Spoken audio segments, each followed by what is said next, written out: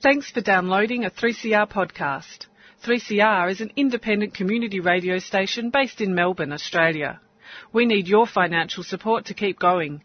Go to www.3cr.org.au for more information and to donate online. Now stay tuned for your 3CR podcast. And it's just after 4 o'clock and it's time for 2 hours of Tuesday Home Time with Jane Bartlett. And thanks to Chris, and he'll be back again next week for his 2 hours at 2 o'clock. Today, increasing violence on the island of Mindanao in the Philippines. I'm speaking with Peter Murphy, who's a Sydney human rights and trade union activist. The Baykeeper Report with the Port Phillip Baykeeper Neil Blake. The historic vote in the UN to ban nuclear weapons. Dr. Margie Beavis, the president of the Medical Association for the Prevention of War, was there with nearly 40 other Australians, but not the Australian government. A year in Mexico as a Peace Brigade's international volunteer. That's Lewis Robinson. But first, as we always do, we give voice to Mr. Kevin Healy. A week, Jan listener, when after celebrating last week our Independence Day with our Uncle Donald country, we explained that bit last week, but for those who missed it, it's pretty obvious.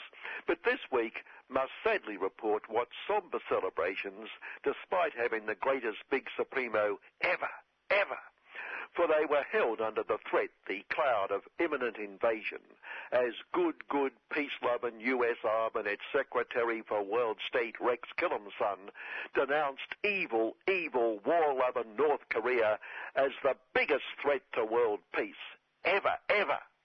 Where'd that come from? Who tweeted that? Anyway, testing all these skyrockets as it reacts to the US Army and good, peace-loving South Korea conducting train killer war games off its borders, making it think for some silly reason maybe they're practicing for the real thing.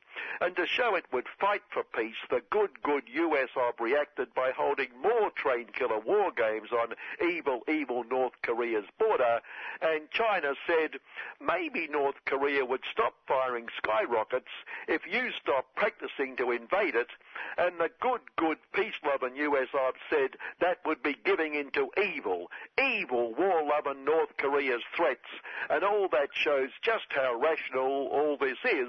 And True Blue Aussie, naturally, it's axiomatic really, True Blue Aussie, good peace-loving True Blue Aussie said evil North Korea was a threat to the whole world, and we would do whatever Donald and Rex order us to do. And we asked Rex how many bases or train killer personnel the biggest threat to world peace has around the world.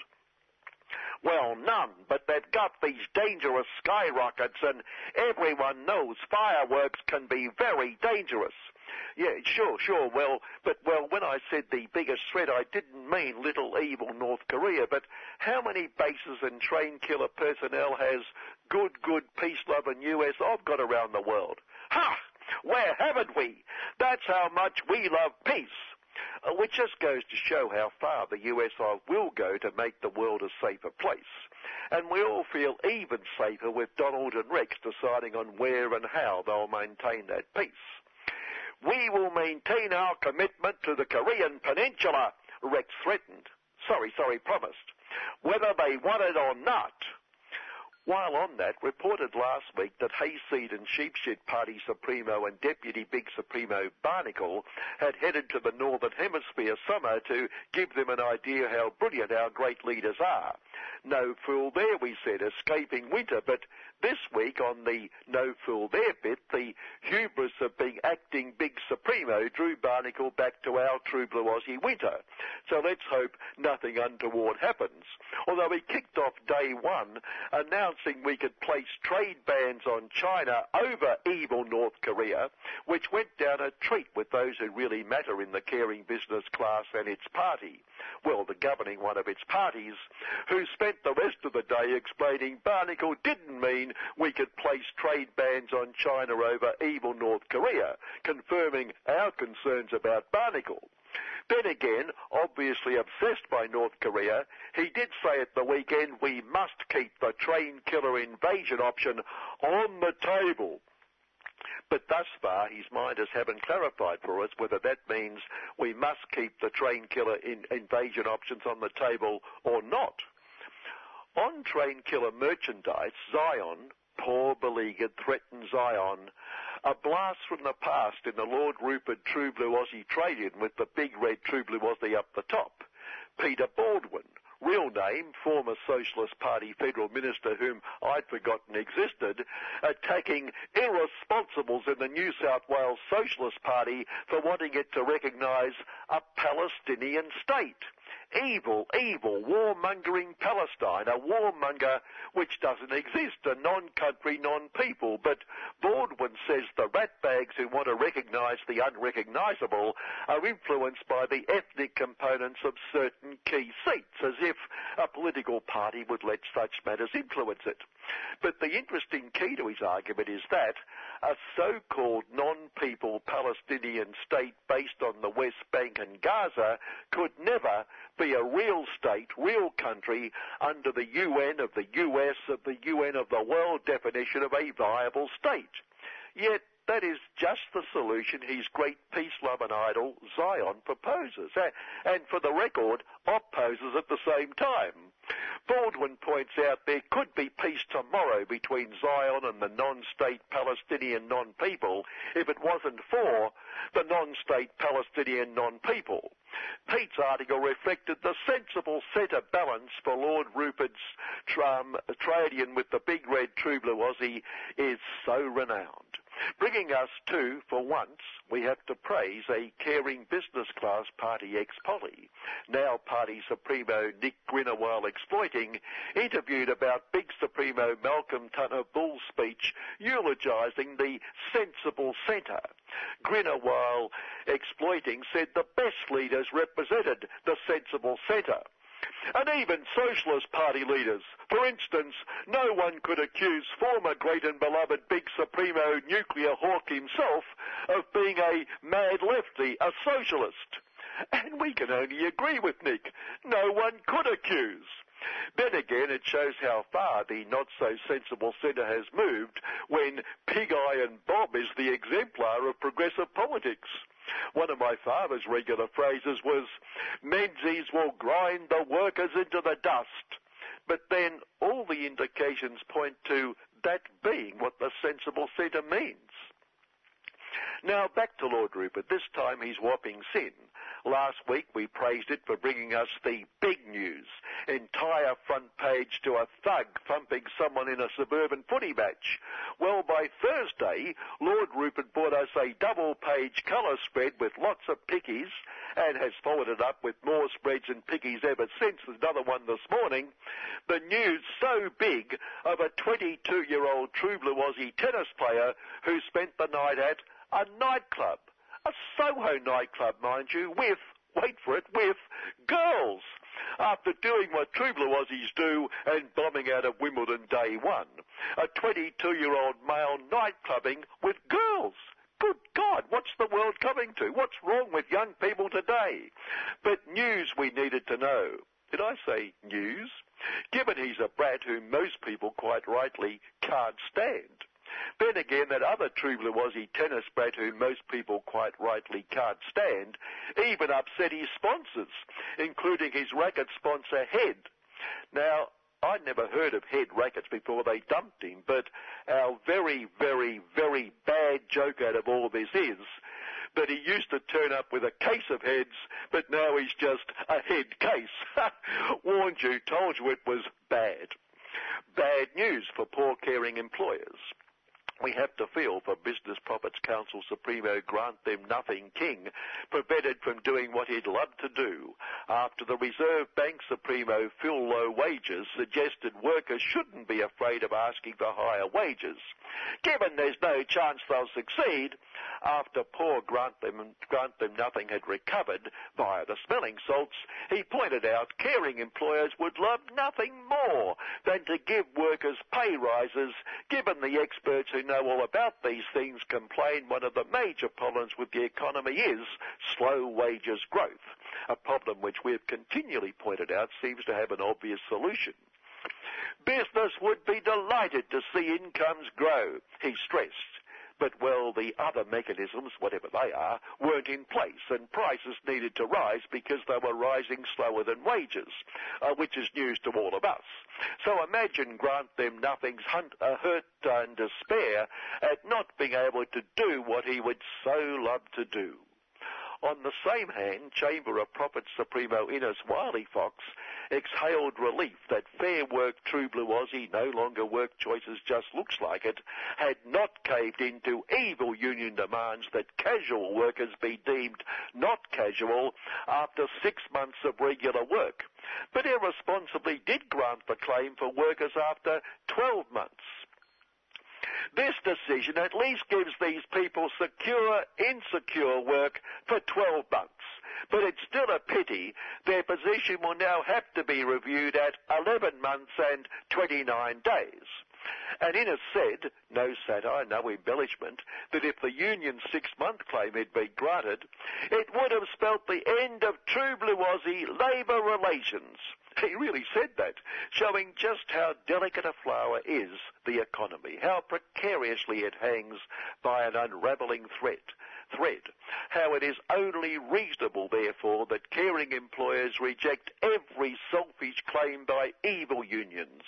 Although in this case, Retail Profits Council Supremo Russell Zappenman did presage the end of the world through the 12-month insecure decision. Caring retail profits employers needed flexibility, win-win, as workers have the security of knowing their insecurity will continue, which they can explain to the landlord. Now, there's one much-admired group which does not require flexibility: the money or else. And finally, thankfully, on the positive side, Russell and the caring employers can exhale that sigh of relief in that most affected casual sinecures or insecures, no relation to sinecures, are on enterprise agreements and not on award conditions. So caring employers can continue to avoid this crippling decision. Phew!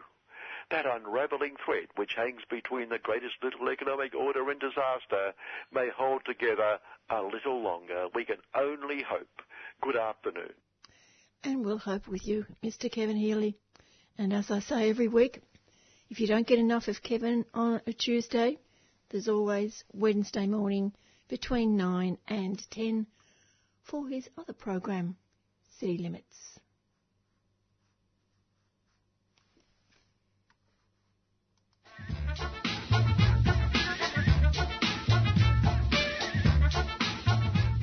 The Melbourne Documentary Film Festival returns from the 9th to the 16th of July at 4 venues: Howler, Longplay, Cinema Nova and the Laneway Learning Centre. Featuring an array of stellar documentaries direct from South by Southwest Film Festival in Texas, Tribeca, Hot Docs, Sundance, Cannes and more. With over 80 documentaries on pop culture, music, investigative journalism, the environment, First Nations peoples and LGBTIQ communities, plus free master classes and high-profile guests. There really is something there for everyone.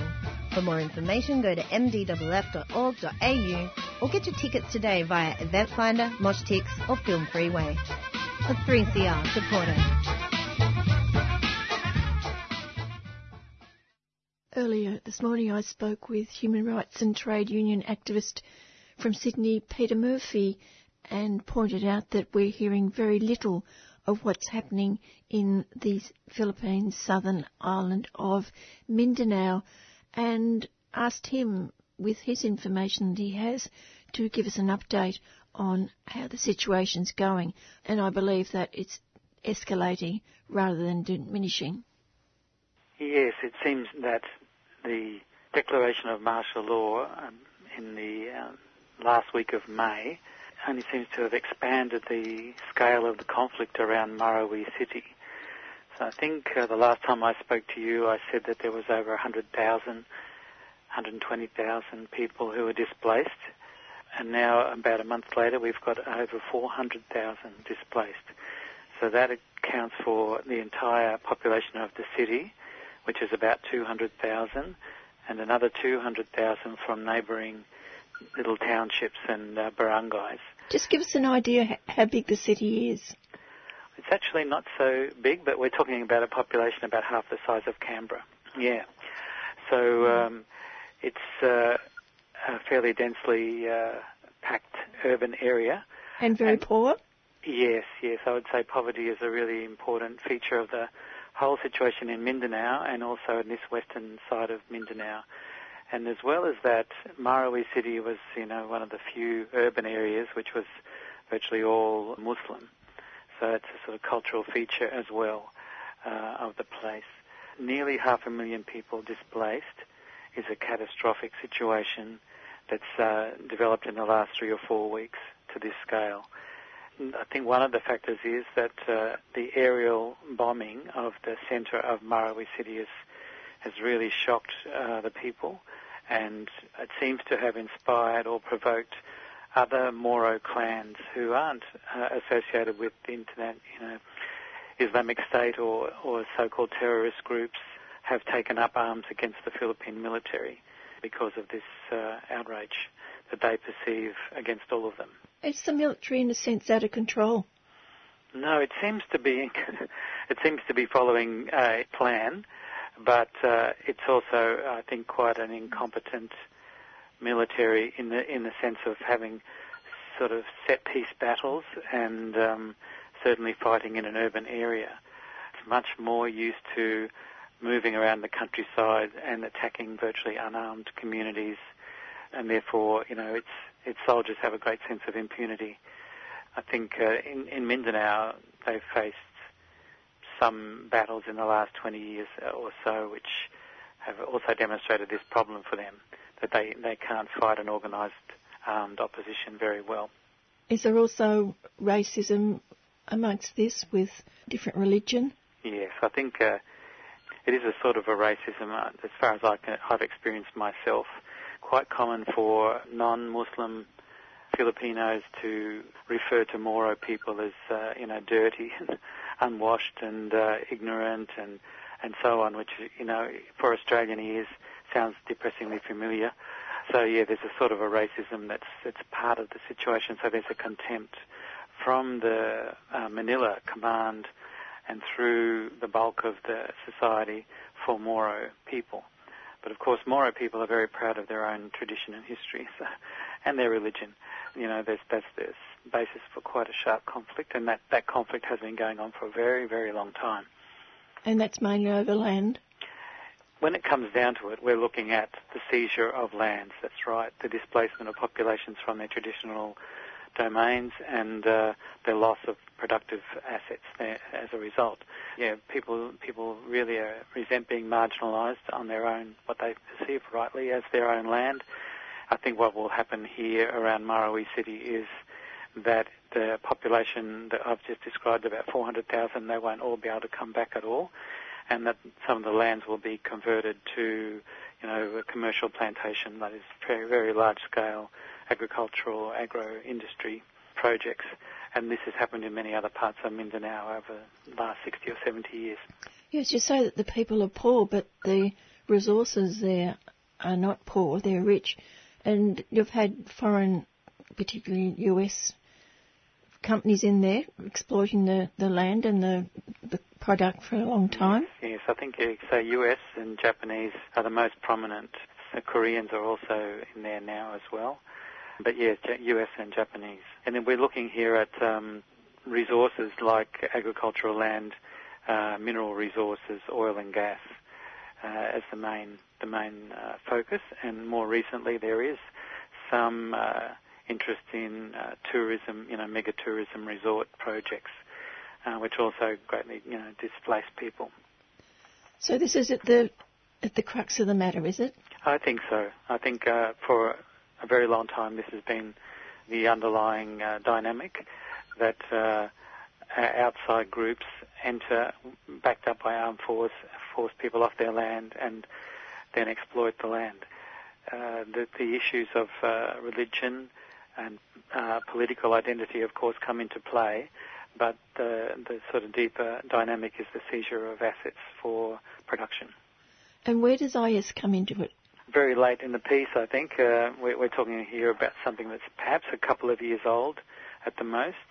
But again, I think IS has been recruiting allegedly Muslim fighters, but really I think, young, poor and a bit criminal young people to go to the Middle East to fight. And so some of them might have come back to Mindanao with a message to form an IS grouping in Mindanao. But I think what I've heard is that really IS from Iraq and Syria has contacted organised groups in Mindanao and asked them to swear allegiance to IS, and then they've given them money if they've done that. And part of the deal was if we give you money, you've got to do a dramatic demonstration of your allegiance to IS, i.e. you've got to kill people and you've got to video it and log the video on the internet.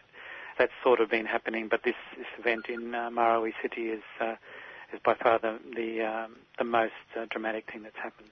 There's nothing like it actually before. It's more like people getting into a room with a video camera and a black flag and saying something. It's actually very private. But the Maute clan, it's a family group in the Marawi City area. The Abu Sayyaf is not so much a clan entity as a long-standing kidnap for ransom criminal group whose origins go back to fighters returning from the Afghanistan war against the Soviet Union. So people who came back to the Philippines in the mid-1990s, a long time ago now. What's the involvement of the US in all this? What's been happening in the last couple of months? There's a lot of speculation about the scale of US involvement in this. Certainly, I think the National Democratic Front of the Philippines are saying that this incident at Marawi City is directed by the US and directed by the CIA. And who are the National Democratic Front? They're the political representational or peak group of the left-wing rebellion against the oligarchy of the Philippines. It's been going on since 1968 or 69. You know, we would see them from Australia as an identifiable communist or socialist group, and they've got significant military strength in Mindanao and other areas of the Philippines. They are probably, I'd say clearly the leading voice for proper land reform and social justice, the ending of corruption in government and genuine national independence in the country. And the Philippines government is in a negotiation with them about those issues to try to end this long-standing armed conflict since the late 60s. So they've got a lot of concern, of course, that what's happening in Marawi City is completely upending an important political process with the government, and it has. So when martial law was declared just a few days later, at the end of May, the government peace panel in the Netherlands withdrew from talks about these substantive issues about land and industrialisation and social justice. They're looking at, well, why did this happen? It seems that their view is there's a strategy working out now to really push Duterte, the President Duterte, back into a sort of a firm pro-US position by creating a massive military catastrophe in Mindanao and then leaving him to rely on his generals, and his generals are very much pro-US. There's a sort of logic in the NDF view. You know, the beneficiaries of what's going on in Marawi City seem to be, in the end, the US control of the Philippines society, and therefore maybe they were behind it in the first place. And you can see, you know, if somebody contacts you from Syria and says, do this, I'll give you $1 million or $500,000, that could be anybody. It's very murky. That's really a possible explanation of the situation. And another really is that IS is a huge blowback against US intelligence operations of the past. It has its roots in US operations, but has since turned into a monster that the American military are now fighting. It's been capable of fomenting this really big problem in Mindanao. The US is taking advantage of that. Do we know precisely what the role of Australia is in Mindanao? We don't know precisely because it's all a very secretive thing, but the Australian Special Air Service, SAS, has been operating in the Philippines since about 2006. That a sort of a fast boat patrol capacity in this area of Western Mindanao. They, I think, are based out of Zamboanga City as part of another U.S. military base in Zamboanga City, a little to the south of Marawi City. You know, you just have to expect that Australian Special Forces are playing some kind of role alongside the Philippines military. But the role of the U.S. is a bit more prominent because the Philippines generals asked for U.S. assistance when they got bogged down in Marawi City, and so the U.S. officially helping them with really deciding where to bomb and how to deploy forces and providing some more equipment. So very destructive equipment. The U.S. involvement has been a feature of this time when the number of internally displaced people is actually, multiplied several times over, from 100,000, which is very bad, to over 400,000 people. Now the Australian government, at the end of June, around the 22nd or 23rd of June, made an offer to the Philippines Defence Secretary to provide some surveillance aircraft, and the Philippines Defence Secretary accepted it. So this is a bit of a pattern that Australia does something on, really at the request of the United States, and there's this sort of charade that the Philippines is an independent country and either accepts or rejects these sort of offers, but it can't really reject. These P-3 Orion aircraft are allegedly the offer of support, and they would be overflying Mindanao using sophisticated surveillance equipment to both get images and also pick up any electronic transmissions that might assist the Philippines military in overwhelming this IS thing. But I think I've seen in the media some other comments that, these P-3 Orions would have been flying over Mindanao all the time anyway, because they patrol all the way to the South China Sea. I think it's a bit of a cat and mouse thing here, where Australia is playing a symbolic role of endorsing the US and the Philippines military operation, even though it's so disastrous, all in the name of counter-terrorism. What alarmed me a little further was just a couple of days after Foreign Minister Julie Bishop made this statement of the Orion aircraft, there was retired US General David Petraeus came to Sydney to speak to the Liberal Party National Conference dinner, as a motivational speaker. Now, Petraeus was the general who was the commander of the surge of US military action in Iraq in 2008. He was also, I think, head of the CIA for a while, but he got disgraced by giving information away to a lover, I think. I can't remember all the details. But disgraced, whatever, he's retired, but he's really a sort of celebrity and an unofficial voice of US military. So at the dinner, he said that he expected Australia to play the lead role in the crushing of the IS in Mindanao. So that's a sign that the United States military privately is asking Australia to commit ground forces and more air forces to this fight. We have got a military agreement with the Philippines that was, I think, signed in ratified in 2012, but it originated under Howard in 2007. So there's a legal framework in which this can happen, and they can ignore the United Nations and all the other commitments Australia has allegedly made about the conduct of conflicts among nations. We, I think, need to do a lot in Australia to alert the public that this is going on and try to avoid a situation where Australian military are taking sides against really a very impoverished community in Mindanao of the Moro people. Instead of Australia playing the role of pointing out the very deep roots of this conflict needing to be addressed in a political way, and a lot more material assistance should be available to the people in Mindanao to help them overcome, the impact of these many, many decades of violence and warfare that they've had to endure. Is this also another provocation to China?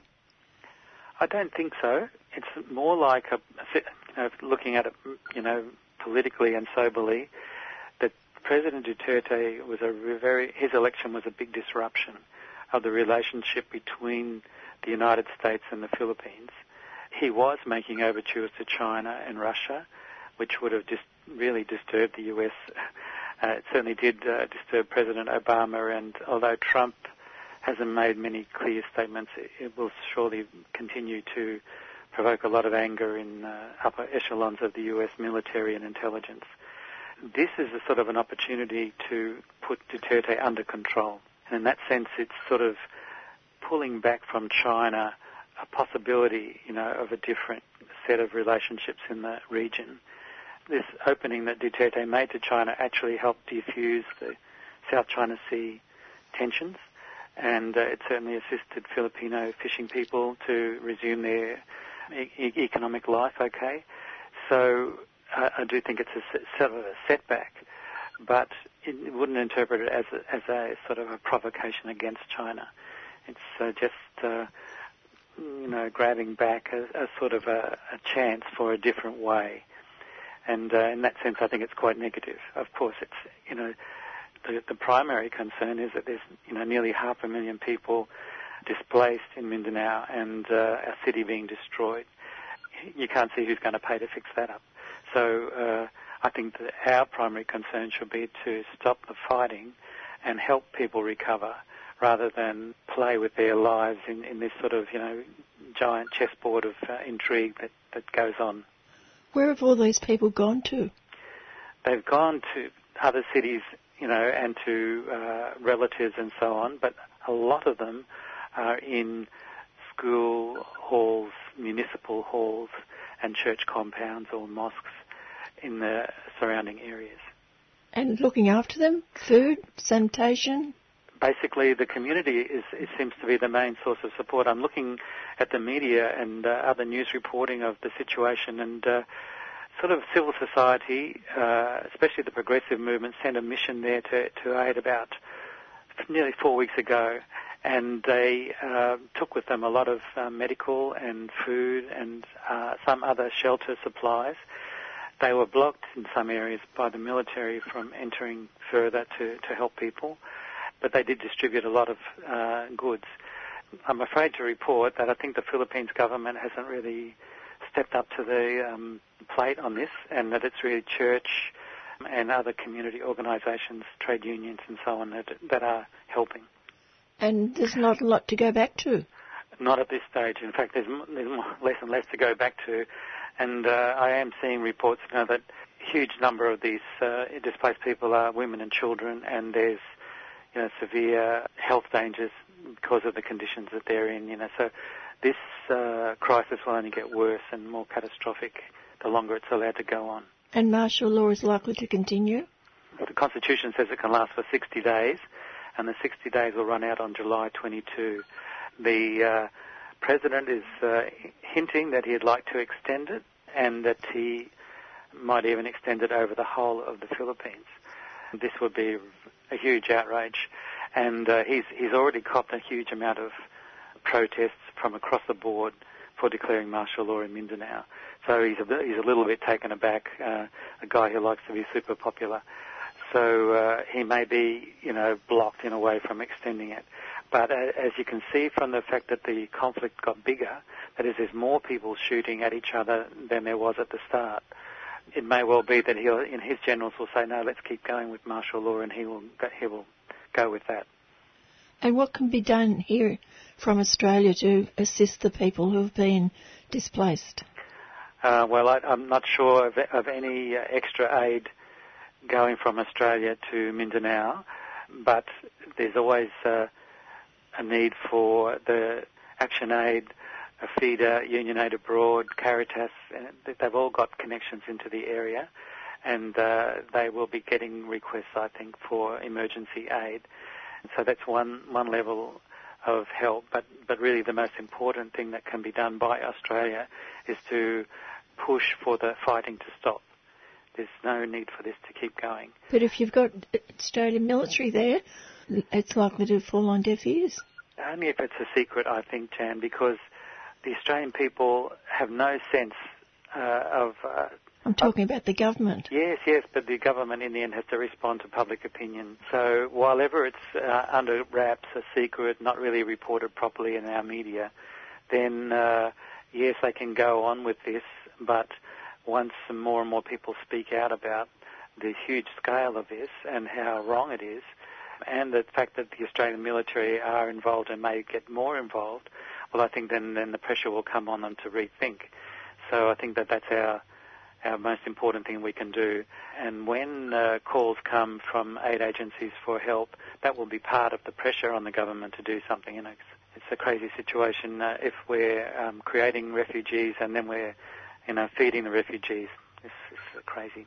Well, I think going back to the peace talks between the NDF and the government of the Philippines, there's another session due in August. This is a very important thing that Australia should be supporting rather than helping to undermine.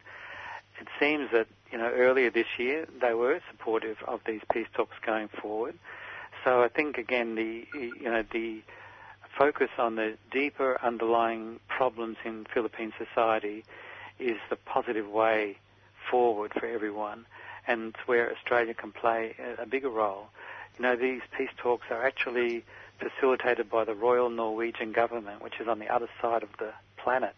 And Australia could definitely join with Norway or other governments as well to jointly sponsor these peace talks and give them more and more political support.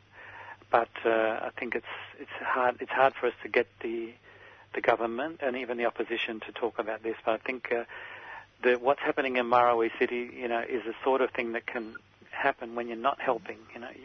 When you're in the end caught between various commitments you think you've got to the United States or counter-terrorism or whatever, and you take your eye off the basic issues that people are trying to deal with in their lives.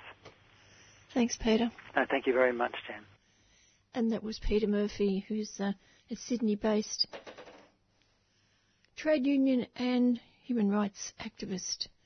And just in case you're one of those people who have forgotten to pay your radiothon, I'm sure that the listeners to this program have all done the right thing. But just in case there's someone who normally listens to another program and they think, I've forgotten, here's what you do. Are you wondering how to pay your donation? You can pay online by going to 3cr.org.au or call us on 9419 8377. You can also visit us in person at 21 Smith Street, Fitzroy, and pay by cash, cheque or EFTPOS. Or simply post your cheque or money order to Post Office Box 1277, Collingwood 3066. And be sure to tell us which program you'd like your donation to go to. 3CR, Radio for Change.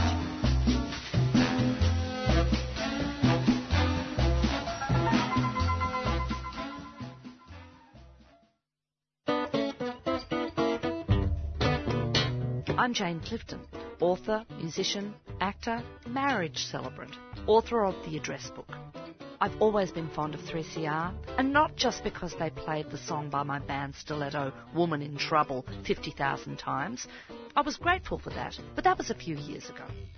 Here I am again after all these years, and so is 3CR, still supporting musicians and writers and people with ideas to share. Keep going, 3CR.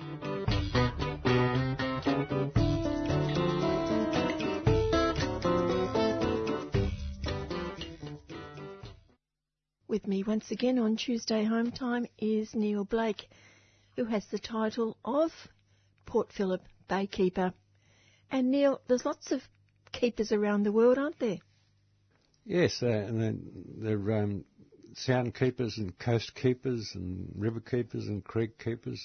It's really a fantastic thing. Basically, the group is under the umbrella of Waterkeeper Alliance, which is based in the United States, but has a global network, though, of community advocates for waterways, which is a great concept, really. Started in the US? It started in the US, I think it was in the Hudson River, probably around about 40 years ago. And interestingly enough, it was from people who are from the fishing community, who weren't happy about the the toxins and various things getting into the river, and so they started agitating to get pollution cleaned up and more to the point, stopped from getting in there in the first place. And that really is where the concept came from. Most countries in the world have got keepers of some sort? I'm not sure of the exact number, but a couple of hundred have, yeah. So, yeah, from Iraq, all sorts of diverse places, some in South America, and there's several in Australia. In fact, there's a Yarra River Keeper and a Werribee River Keeper and the Port Phillip Bay Keeper. So we work closely together to promote healthy waterways. It's an interesting sort of a role to be in, really, and along the way you meet lots of positive people doing fantastic things. Such as? Well, I was fortunate to meet the Water Watch volunteers who work with Melbourne Water, monitoring different aspects of waterways and creeks and rivers in the Melbourne region recently, and they're wonderful people, just doing good work in their areas. It's really heartening to sort of meet so many positive people. And there was a conference recently? Each year, an annual conference, generally in the United States, or it has been to date, and April, the Echo Centre Executive Officer went over to attend there, and also Andrew Kelly, the Yarra River Keeper, and John Forrester, the Werribee River Keeper, were there, so flying the flag for Australia. They made all sorts of interesting people. April brought back a fantastic CD of music from the Bahamas, which has got all these sort of activist songs there in a dance music beat. Fantastic stuff. The idea of it is to have community advocates for waterways, as I mentioned, and in simple terms, the aim is to have waters that are drinkable, fishable and swimmable, so generally providing health for the environment as well as people. Did they bring any new ideas back with them? Not really. I mean, there's all sorts of ideas, but I'm not sure if there ever has been a new idea in the last 150 years. Jan, you could help me out there. It's the ones that actually managed to take root, I suppose, that are the ones that get remembered. Well, let's talk about the health of the bay at the moment. The health of the bay at the moment is, we have had I think it is at the driest June on record, or thereabouts. So very low rainfall. So that'll be interesting to see what's going on, how that pans out, because the general concept is that if there's a drought on land, there's a drought in the ocean. So you do need influx of nutrients from land into the waterways to trigger the food chain, etc. So it's not necessarily going to be a disaster, but there's some interesting things going on. In fact, about a week ago there was in the past week, a whole bunch of puffer fish or porcupine fish washed up dead down on the foreshore at Frankston. We're still sort of looking into why that event occurred. Apparently, though, there have been related fish deaths. Down at Mallacoota, there were 1,000 leather jackets not that long ago washed up as well, and then a bit further around along the coast, a whole bunch of other fish. And apparently there's a cold current that's actually been 6 to 7 degrees cooler coming down along the eastern coast, which could have what's caused that. But it's hard to get to the bottom of these things in straight away, though. I have been reading that the sea's getting warmer, not colder. Well, that's right. I mean, and perhaps that's why there might have been such a shock for these animals, is that certainly the sea surface temperatures from Broome in a clockwise direction round to South Australia over the past 2 years have actually been above average or higher than ever before. So that's exceptional, and has possibly got something to do with the weather patterns that we've been experiencing over this June. It's been quite extraordinary. We seem to have had a constant high-pressure system just hovering over southern Australia, which is why there's been virtually no wind and no rain. Does that mean, in one sense, that the bay is a bit cleaner because there's less rubbish being washed down the drains? Yeah, that's right. And the beaches are a bit cleaner as a result of that too, because we do get a lot of trash washed out, flushed off the streets. But if we don't have that rainfall, then it doesn't happen.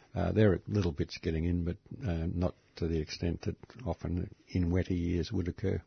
And what's happening sort of statewide or Melbourne-wide to educate people about the fact that whatever gets dropped in the street ends up in the bay? There has been a litter hotspots program which has been going on for probably about 5 years now. That's the Cleaner Yarra Bays program from the state government, and there's been quite a significant investment of money into various projects at a local level to address litter issues.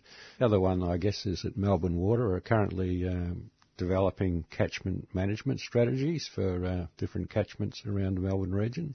At the moment, working on the Maribyrnong catchment. So all of those issues, such as litter, get rolled into those kind of strategies too. So I think I'm feeling pretty hopeful, really, that we're on the way to a plastic-free bay. I mean, that's what I'd like to put out there, just to raise the bar and say this is what we're actually aspiring to achieve. There's a lot of wider community awareness of the issue now, and I think that a lot of that's come about through the Litter Hotspots program, because there's just been more resources, I guess, put to the topic of litter in general at a local level. Many more people are getting exposed to the realisation that the streets are connected to the bay. And of course, even though things might say, or manufacturers might say, well, this plastic is biodegradable, people have the idea that that's good. I went to a health food shop.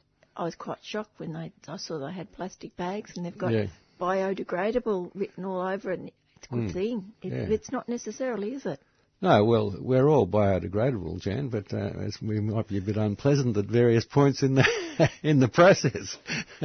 Yeah, so that's right. Bags that are biodegradable, they don't just disappear in a puff of smoke, and so they can be damaging to the environment for some time during the process. And it's the little bits, when they do break down into the tiny bits, that are often the danger to the fish and the birds. That's it. They're easily ingested. The smaller they get.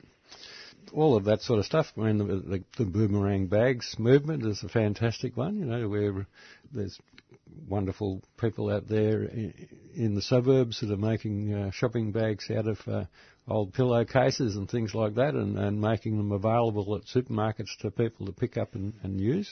Fantastic stuff that's happening. People are saying, look, we're sick of this business as usual stuff. We want to have a positive future. It's going to be plastic bag free. There are places in the world, and even in Australia, where it is plastic bag free. Many states around Australia are actually moved away from plastic shopping bags, and there's still campaigning going on in Victoria at the moment. There's one of the last bastions of plastic bags to have. Why is it so difficult to get it in Victoria? I guess it's just a matter of, like in all politics, that people do the numbers, and if there's enough people in the community who don't care less or not interested, well then they're not going to draw it flack by doing something that could be seen as contentious by that group. I guess I'm a political pragmatist, and things happen when the community sets the agenda, really, and makes politicians aware that if they don't do things, then it's at their peril. But in a sense, the community has to be educated. That's right, yeah. If that doesn't happen, nothing happens. That's exactly right. I'm really got a strong belief that policy begins really from community awareness, and if the community lacks awareness or don't careness, then we're in trouble. Our policies will remain sort of behind the times and not good for the environment. What else is happening down at the Port Phillip Eco Centre? We're going through a bit of a transition at the moment. We've got a couple of new projects that have come on board, and we're pleased that with the Port Phillip Bay Environment Fund, that we've got a couple of larger projects that have been approved. Well, one's called the Living Waters Work Bees. The concept of that is that people who install rainwater tanks or rain gardens, systems that are actually promoting healthy and good, efficient water use, can have their installation costs a rebate contributed towards them through volunteers participating in the Healthy Waterways activity. It's a way of connecting community and creating effective water infrastructure but also connecting those people who might not necessarily have got involved in a community group or participated in a beach clean-up or whatever, to actually get out there and make some positive contributions. So that's pretty exciting. We've run a similar project in the Elster Creek catchment a couple of years ago, and that worked really well. Got a lot of schools involved, so it's getting people active, but also coming up with some practical, tangible outcomes. And schools is the important bit, isn't it? I think so, yeah. I mean, it's really terrific to see what people in the young kids, I shouldn't call them kids, they're young leaders and ambassadors, really, for the environment. They're really setting the bar, I suppose, for their parents, really, who might not have been aware that if they're going to have a positive future, then there needs to be a bit of behaviour change and choices made in what people are consuming and purchasing. The schools are really terrific. I was actually, just by the way, went down to the Bayside Council Youth Awards only about 2 or 3 weeks ago, and there was a young fellow there who's 12 years old, and he's invented a mobile phone charger which is on a backpack. So as you're walking to school, you can be charging your phone if you've got your back facing the sun.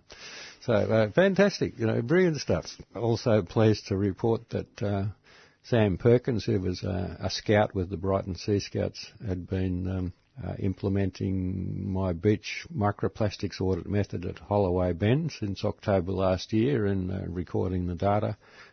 He won a Youth Leadership Award, and subsequently he put in, and the Brighton Sea Scouts colleagues put in an application to the Port Phillip Bay Fund to get a small grant to train other scouts in the method as well. So that's all really positive stuff that groups who might not have necessarily got tangibly involved in environmental stuff before are now coming on board.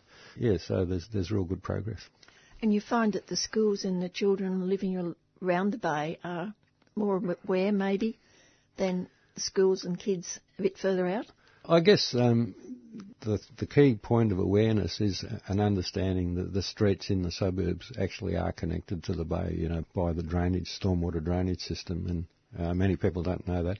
We've developed a litter audit method which enables people to spend an hour just auditing a street area in the suburbs, and there's another method which will enable auditing of creek and riverbanks, and a third one for beaches. So we call it the street-to-sea litter audit method. We're hopeful that if we can engage in maybe the Scouts movement, for example, or others in auditing sites regularly in the catchments around the bay, as well as beaches, we'll be able to paint a very clear picture about where different types of litter are coming from, have a more compelling sort of story to tell, which will make people who are just oblivious of the issue to sort of start to understand. Is there a pattern, though, of what you find, what ends up in the drains? There'll be things like nurdles, for example, that are going, or pre-production pallets of plastic that are going to be coming from industrial areas. Have you got onto them to stop them doing it yet? Well, a number of companies have actually signed on to the protocol, Operation Clean Sweep protocol that Tongariro Blue have been talking to them about. So that conversation is happening. And what does a noodle look like? They look a little bit like a small piece of gravel or a grain of sand. They're about 5 millimetres across, small plastic, and many of them are kind of an opaque colour, so they just look like sand on the beach. Others, though, are coloured, bright yellow, bright red, bright blue.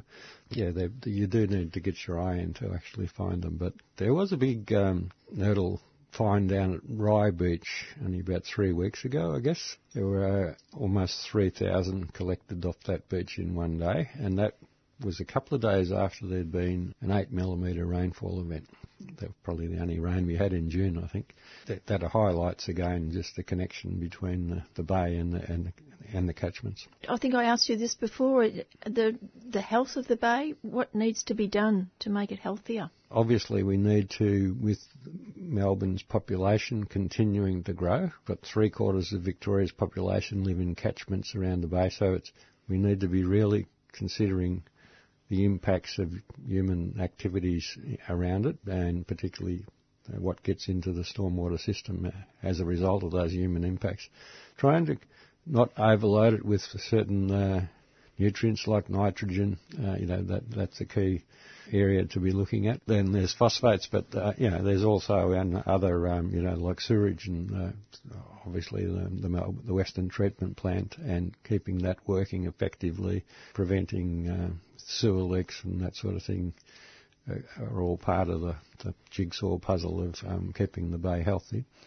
We want a certain level of nutrients, but not an overload.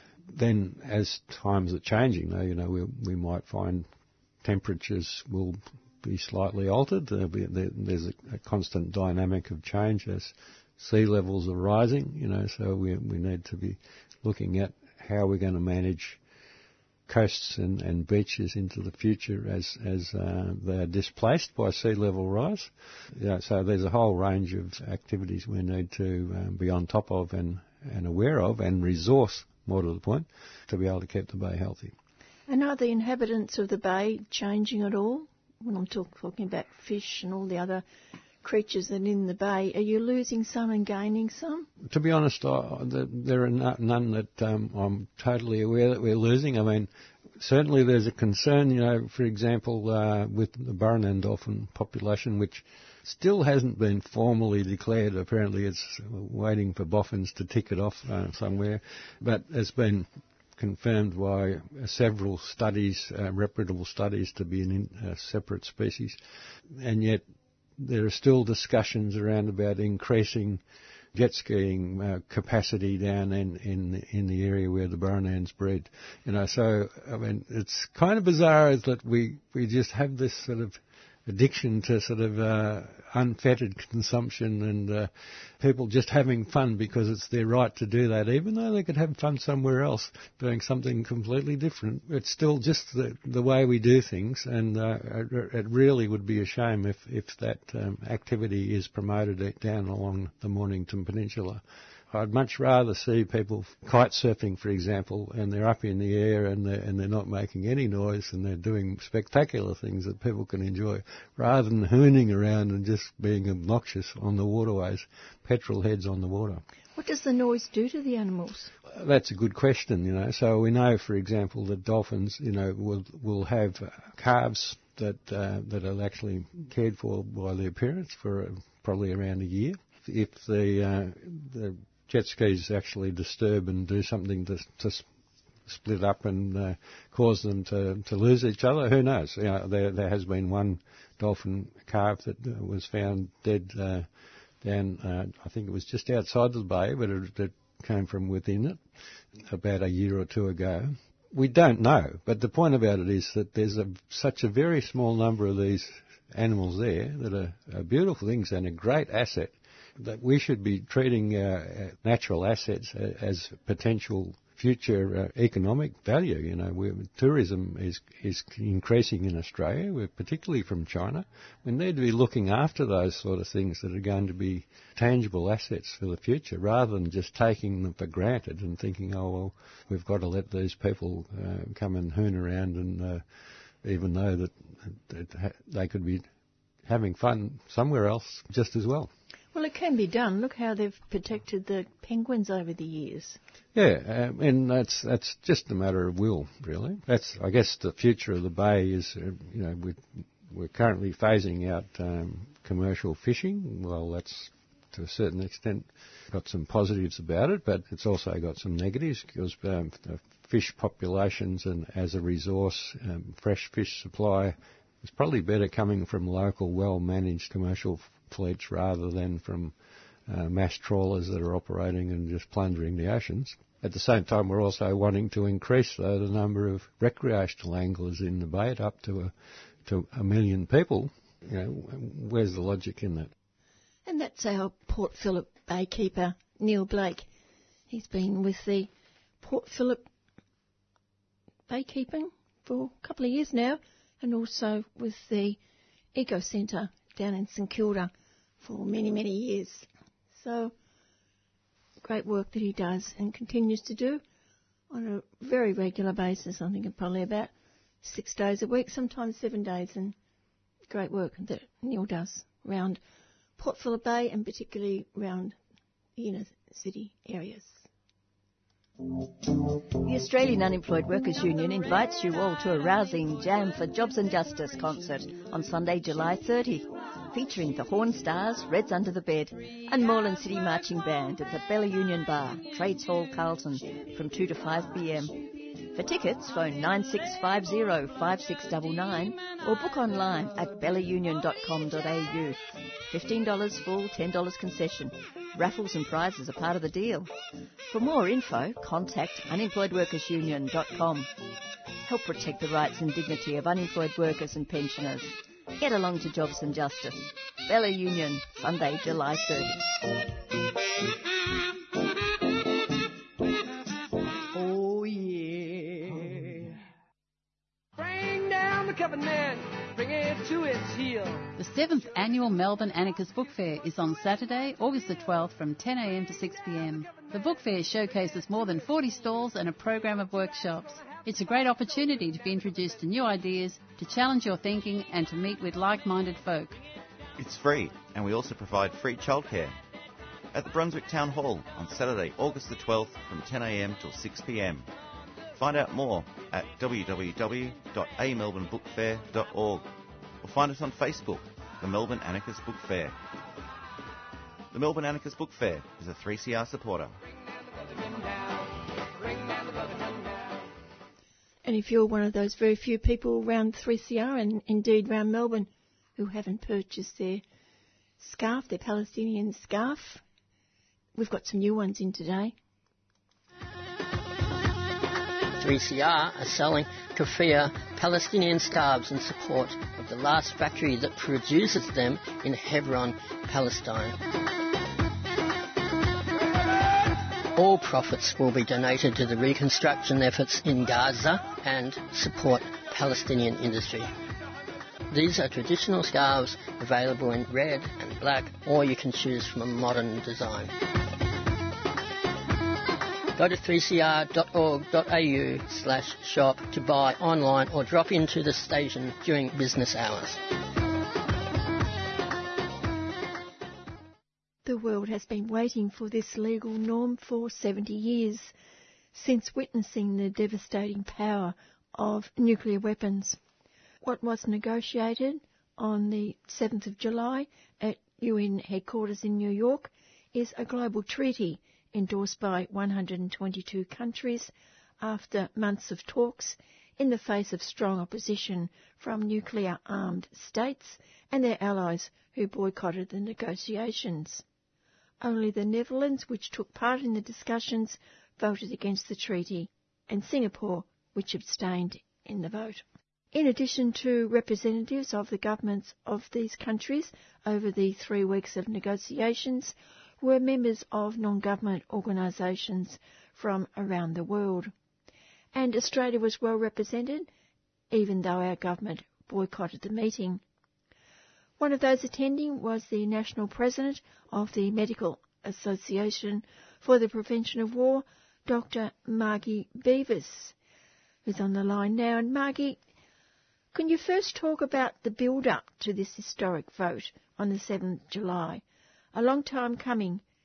Well, it really goes back more than a decade, or even for some, I mean, obviously many even further, but in about 2006, we in Melbourne, the Medical Association for Prevention of War, and I can't take any personal credit for this, sadly, but others, like Timothy Hawkins, Tilman Ruff, Bill Williams, got together and put together the concept of ICAN, the international campaign to abolish nuclear weapons. And that was launched here in Melbourne. It was based on the sort of landmines treaty approach, where it was going to be an organisation that didn't set up new organisations but united many voices. And so in 2007 they then took that internationally to the International Physicians for the Prevention of Nuclear War, and they were strongly supported this campaign, said they put their resources behind it. Bill Williams famously got into a kangaroo suit and was the iKangaroo, which helped convince them. And so they started to gather organisations together internationally, and sort of organisations like the Red Cross came out in 2012, I think it was, very strongly making this clear statement saying that there was no possible response to a nuclear detonation, and that given the appalling consequences, the only possible ethical approach was prevention. So then they gathered more and more organisations. By the end, they had over 440 organisations in 100 countries, which is a pretty impressive civil society building of groundswell of public opinion. And so in 2013, 2014, they invited governments to come to conferences to educate them about nuclear weapons, and because really this whole process has been a reframing of nuclear weapons from a political issue to actually focusing on what they actually do to people, because people sort of tend to, it's much safer to think of them just in terms of politics, but if you start to think about them in terms of what they actually do to people, they're appalling. So they had 3 large conferences where they invited governments, and governments attended well, one in Norway, then followed by one in Mexico and one in Austria. And out of the Austrian conference came a declaration, what was called the Humanitarian Declaration, where nations signed up to say that they supported these weapons being declared illegal and abolished. And so that in turn, after letting governments know, I mean, your listeners probably know, but not only is the appalling direct effects of a nuclear blast where people are killed and obviously there's no hospitals and no doctors, no ambulance, they're all dead too. But in addition, if there's a sort of limited nuclear exchange, I think it's less than 0.1% of the current nuclear arsenal, there'd be so much particulate matter into the atmosphere, we'd end up with a nuclear winter for decades. And that in turn would reduce crop yields by about 10 to 15%, which in turn would lead to global famine. And the modelling for that number of weapons is it probably would put about 2 billion, not 2 million, 2 billion lives at risk. So the humanitarian stuff is really pretty ghastly. So the next thing after that declaration came the United Nations Open-Ended Working Group, which met last year, and then this led on to United Nations negotiations this year. And ironically, Australia at the working group behaved very badly because they participated, but they, at the end, when a consensus document had just about been drafted by all these diplomats after weeks and weeks of work, Australia called for a vote. That ironically backfired because one of the countries said, no, if you're going to make us vote, we're going to have a much stronger resolution. So instead of voting on a fairly wishy-washy resolution, they voted on a resolution that said, we're going to get the ban treaty negotiated in 2017. Thank you very much, not drag on for years. So that was voted on, very strongly supported just before Christmas. And so this year, at the United Nations, they had a brief organising meeting in January. Then in March, they did the first week of negotiations. And then in June, July, we've just had the momentous 3 weeks of negotiations in New York that have, just on Friday, passed a resolution to make these, on a legally binding resolution that will lead to the elimination of nuclear weapons by prohibiting them and making it very clear that these are illegal weapons. Okay. I just wanted to mention also that the Hibakusha were a driving force in the creation of the nuclear-free treaty. Oh, absolutely. The Hibakusha were magnificent. We have had some really moving and powerful speeches from survivors from Japan, from Hiroshima and Nagasaki, that have been really very powerful. And these were given at the United Nations, but also we've had speeches from, for instance, Rosemary Lester from the South Australian fields that were bombed. Her father went blind, Yami Lester. And also from the Marshall Islands, people sort of don't realise that the testing that was in the Pacific, and the Marshall Islands probably copped it worse than most.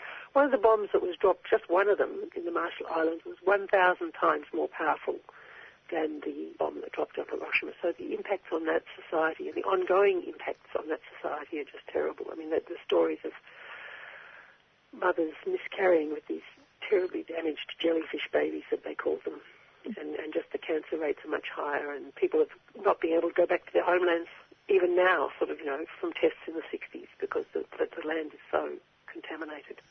So yes, the Hibakusha were very powerful. I'm just wondering how ICANN and MAPW funded all these groups and helped build this campaign over those years. Well, we had some very generous support initially from the Pooler Foundation, and then we got a large government grant from Norway.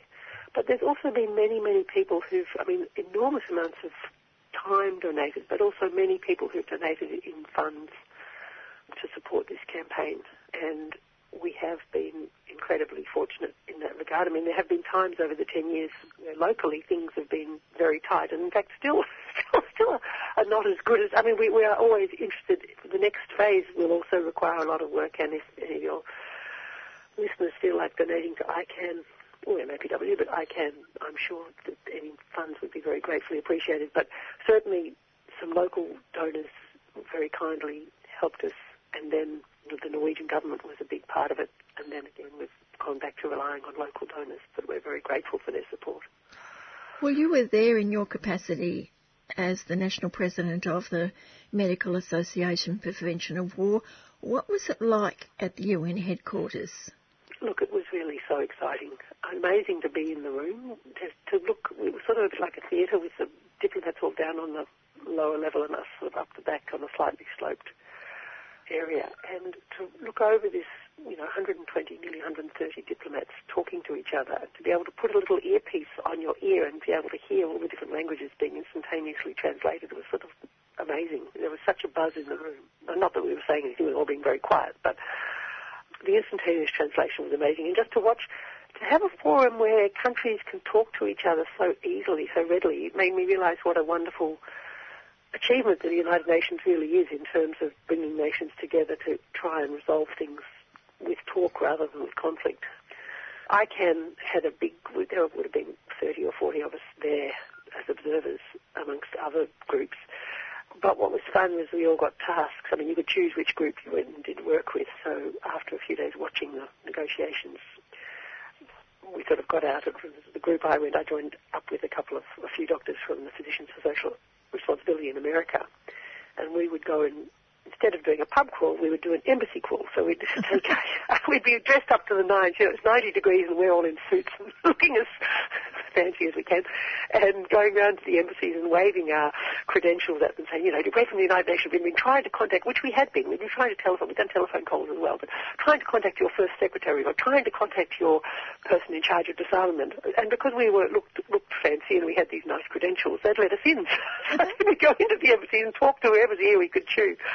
It was actually incredibly enjoyable and very satisfying to be able to go in and be able to talk to these people. There were other people lobbying more directly on the actual issue, but our, as lower level lobbyers, was to just get them to sign up so that when the vote came at the end, their country could be in the room and their vote could count. And that was really, we went to Uzbekistan, we went to the Congo, we went to St. Kitts, so it was like sort of travelling the world on foot. It was very, very interesting and exciting and a lot of fun. Was the media interested because there was virtually no coverage here? The coverage, I think the media think negotiations are boring, and then once you've got the vote, it's worth sort of a flash in the pan and then it's gone. I think there wasn't a huge amount of media interest. Certainly the ICAN put out some fabulous stuff on Twitter and Facebook and some really good little snippets of what was happening and how it was happening, and they got a lot of views in the social media. But in terms of the traditional media, I don't think there was a huge amount of coverage. But we're going to work on that. I think what's interesting is with all this South Korea, North Korea stuff, people are suddenly starting to think nuclear weapons are much more front of mind, and people are much more able to think about the weapons than they are able to think about disarmament, and that's something we have to really work on to get people to recognise that disarmament, the only way conflict ever really ends is with negotiation, and if we can get the negotiations happening before there's conflict, you can save so many millions of lives. Well, on the 7th of July, the treaty was adopted by 122 countries in favour, one against, which was Holland, and one abstention, which was Singapore. What does the treaty say? The treaty's basically got the preamble, which mentions all the important international humanitarian law aspects of this. It mentions the damage that's been done to Hibakusha, and also that the damage done by nuclear weapons is much greater for women and for children. Sadly, it recognises the inalienable right to nuclear power, but that was, I think, always going to be part of the negotiations, given that nuclear power is part of the fuel chain for nuclear weapons. But I think to get countries to sign on, that was unfortunately a necessity. Then in terms of the further articles, it looks into what it will take for countries to sign on, what the nuts and bolts of how it's going to be reviewed. So countries can either disarm and then sign on, or they can sign on and then disarm. The latter articles, some of them got very technical, but we were always very keen for this to be quite a straightforward treaty because the technicalities of the verification are extremely complex and will probably change over time. So we were very pleased because there will be quite frequent review, an annual review of this treaty, and that in turn will mean that the revisions can be made as need be.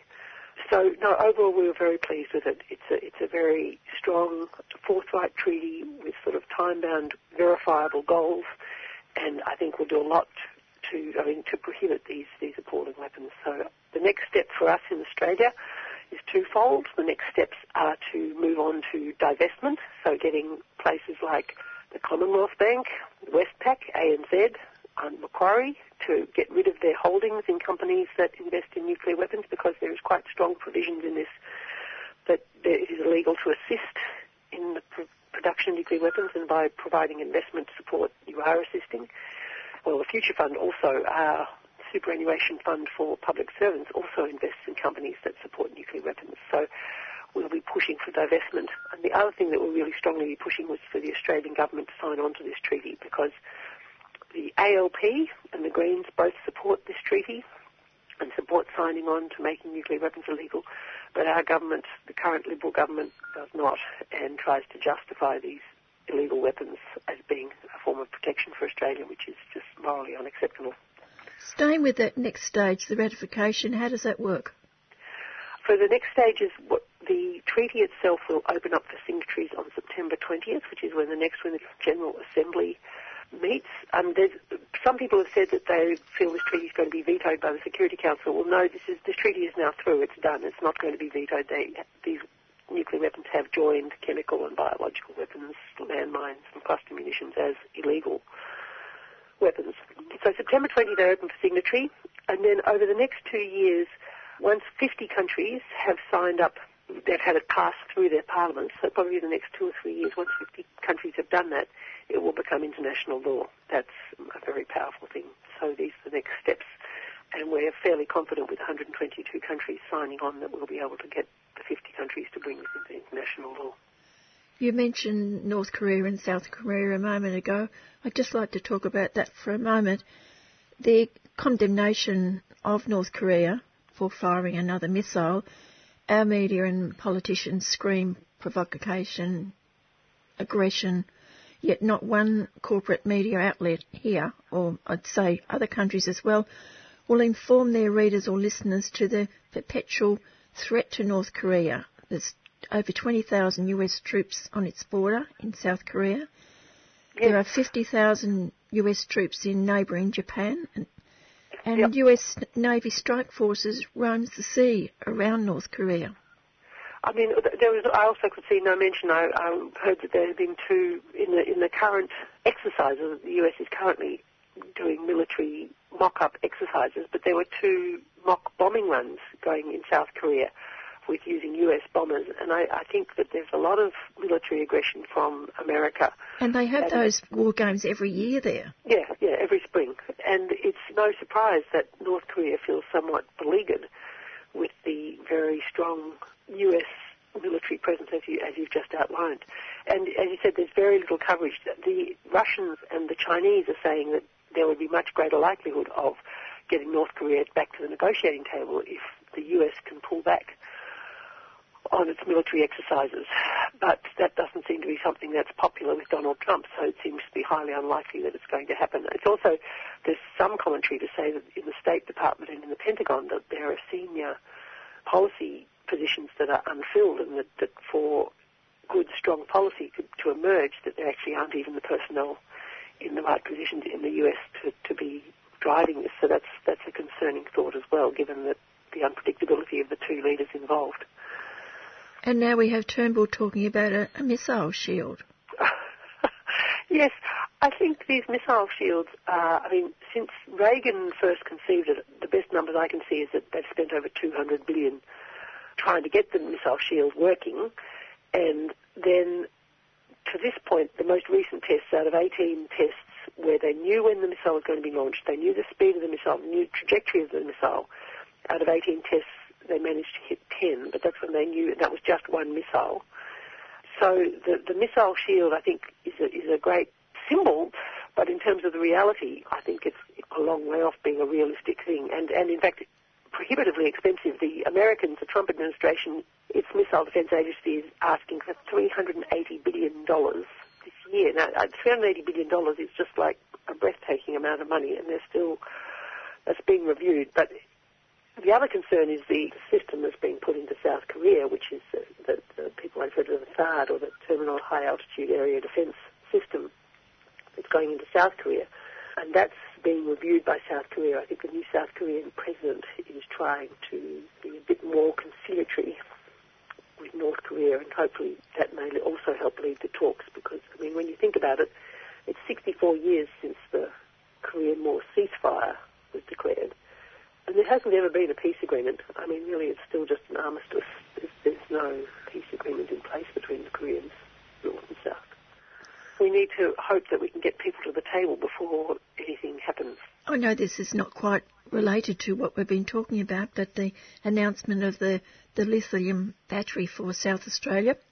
Yes, that's terrific. We're really, given that not so long ago South Australia was full of pro-nuclear royal commissions and proposals to import waste, to actually have a proposal where this battery is not the answer, but it's certainly a huge step forward. If they can get this to sit with their renewables, which it will, and provide reliable, dispatchable power when they need to, they'll still need to have a gas plant to back up. It's of note that this battery plant is going in a couple of hours north of Adelaide, where there's a lot of job losses have occurred from coal-fired power stations shutting down. So it's really good that it's going to be regionally appropriate in terms of hopefully providing more jobs, but also wonderful step forward into the sort of 21st century, instead of this continual going back to coal, which is not only such a polluting and damaging source of power, but also a complete mismatch for supplementing renewables that's very slow and baseload. So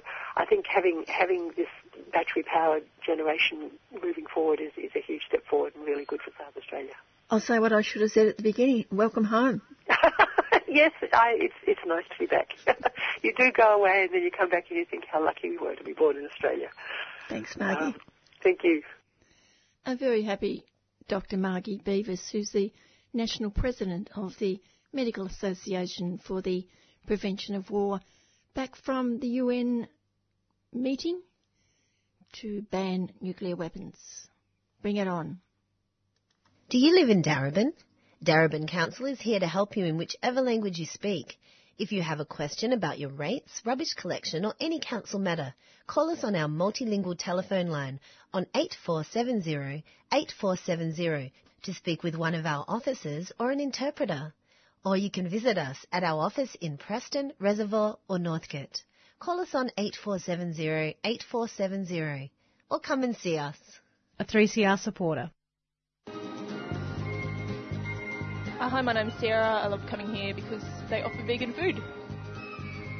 Hi, my name's Paula. This is my first time at Friends of the Earth. I think it's really awesome and the food's great, really healthy and nutritious.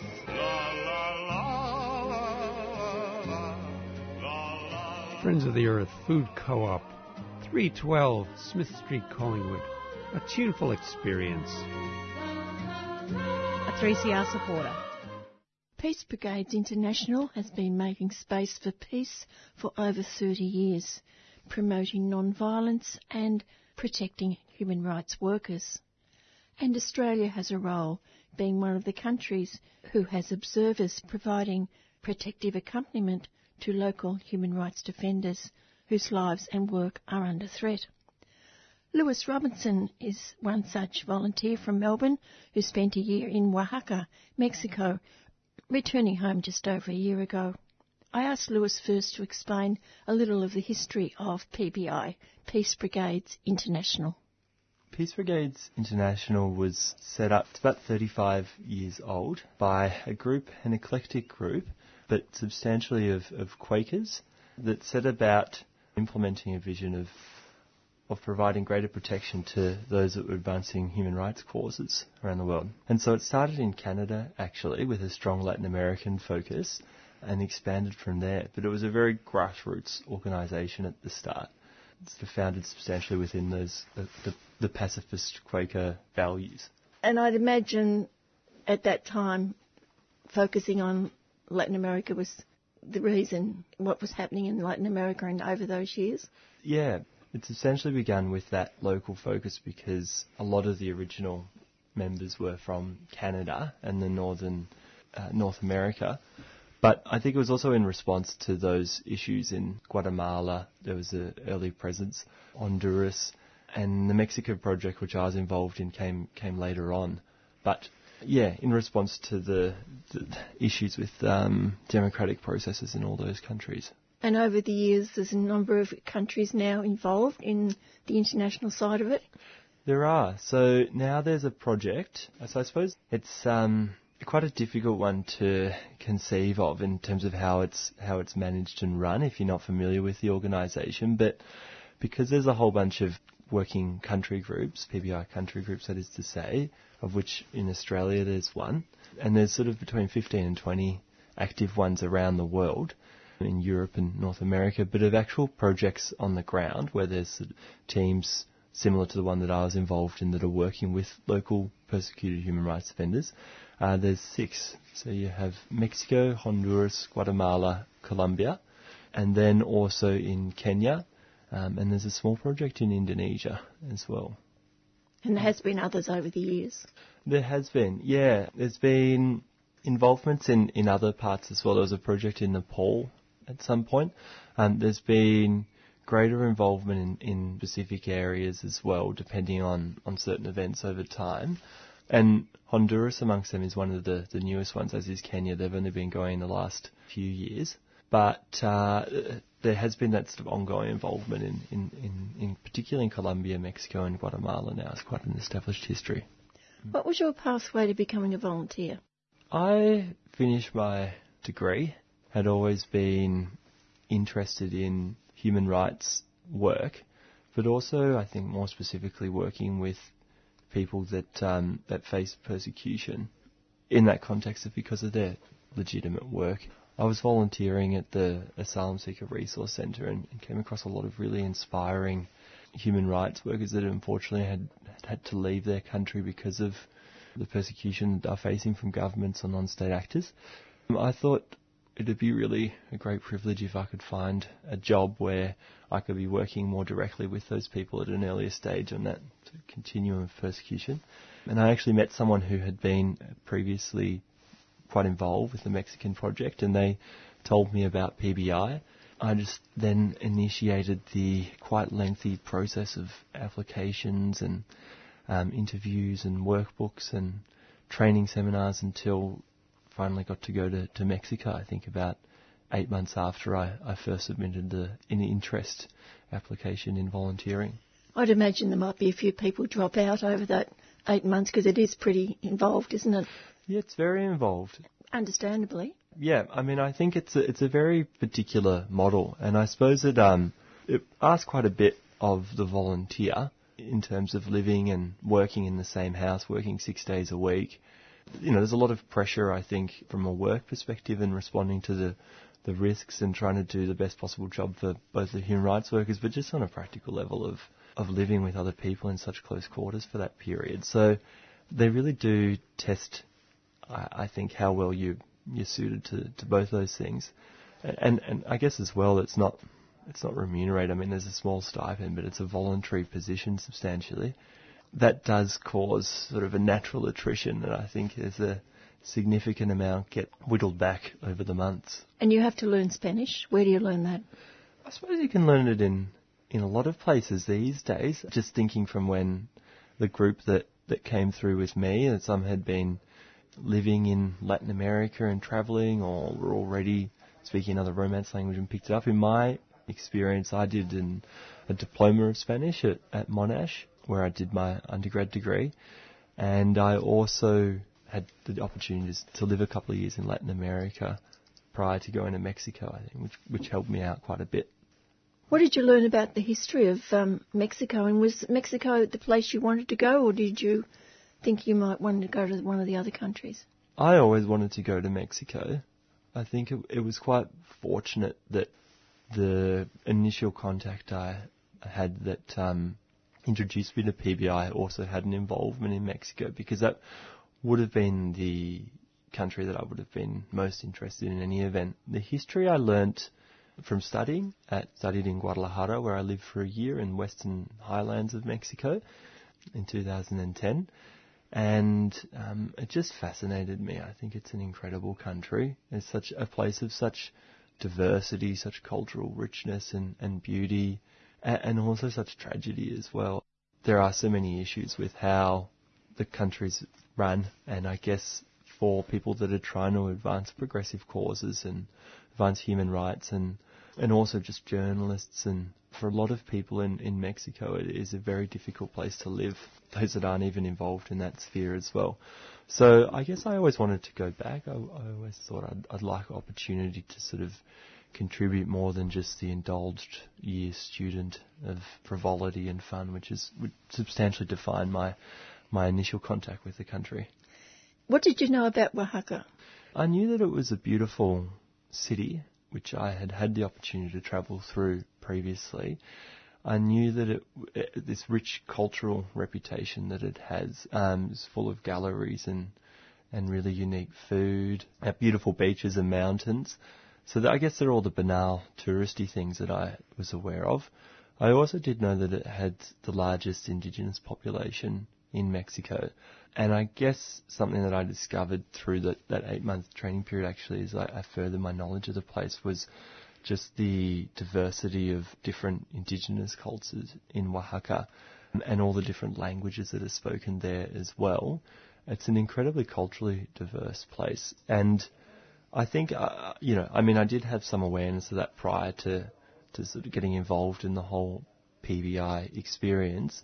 And that was something that had attracted me because there are teams in both Oaxaca and also in the north, in Chihuahua as well. And that was something that drew me to working and living in the south. But I'd be exaggerating if I said I knew a lot about the culture and the culture, but the history, the politics, much beyond the fact that it was a beautiful place that I was interested in seeing. Well, from an idyllic place, perhaps there's a lot of human rights abuses. What did you find out about why? One of the big issues in Oaxaca is based around the rich resources, that the vast array of minerals. There's actually a massive wind farm presence in the south of the state, in Tehuantepec. It's just one of the windiest places, or the best places to put up wind farms in the country, and the world actually. And also large-scale projects related to dams and hydroelectric schemes.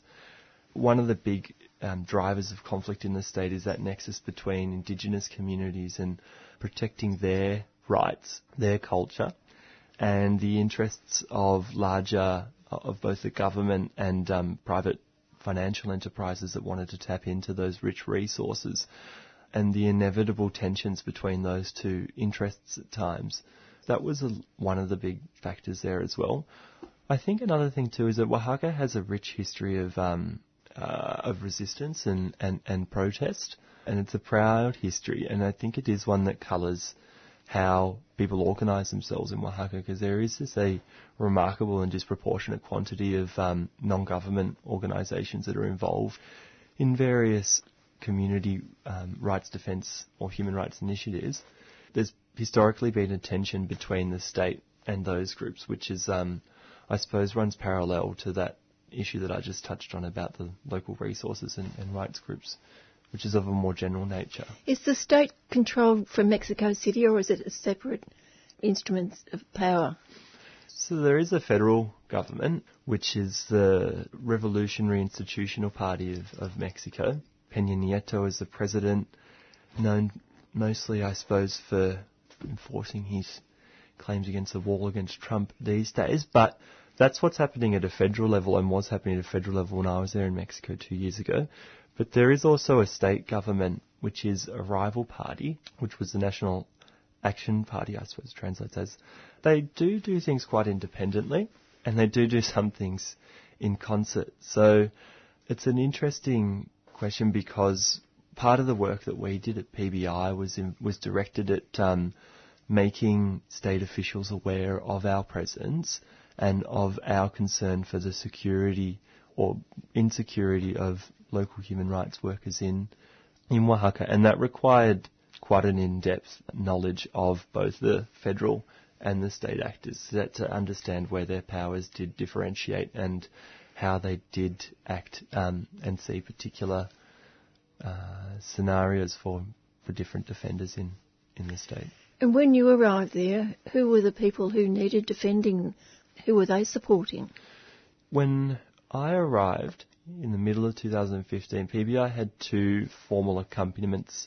Well, 3 actually. There was one which was the Centre Código de Arce, it's called, which is translates roughly as the Centre for the Integral Defence Human Rights, COBIJA. And they were involved a lot in, I guess their most prevalent work was with regards to a consultation process that was happening in that Tehuantepec region with regards to a proposed large-scale wind farm.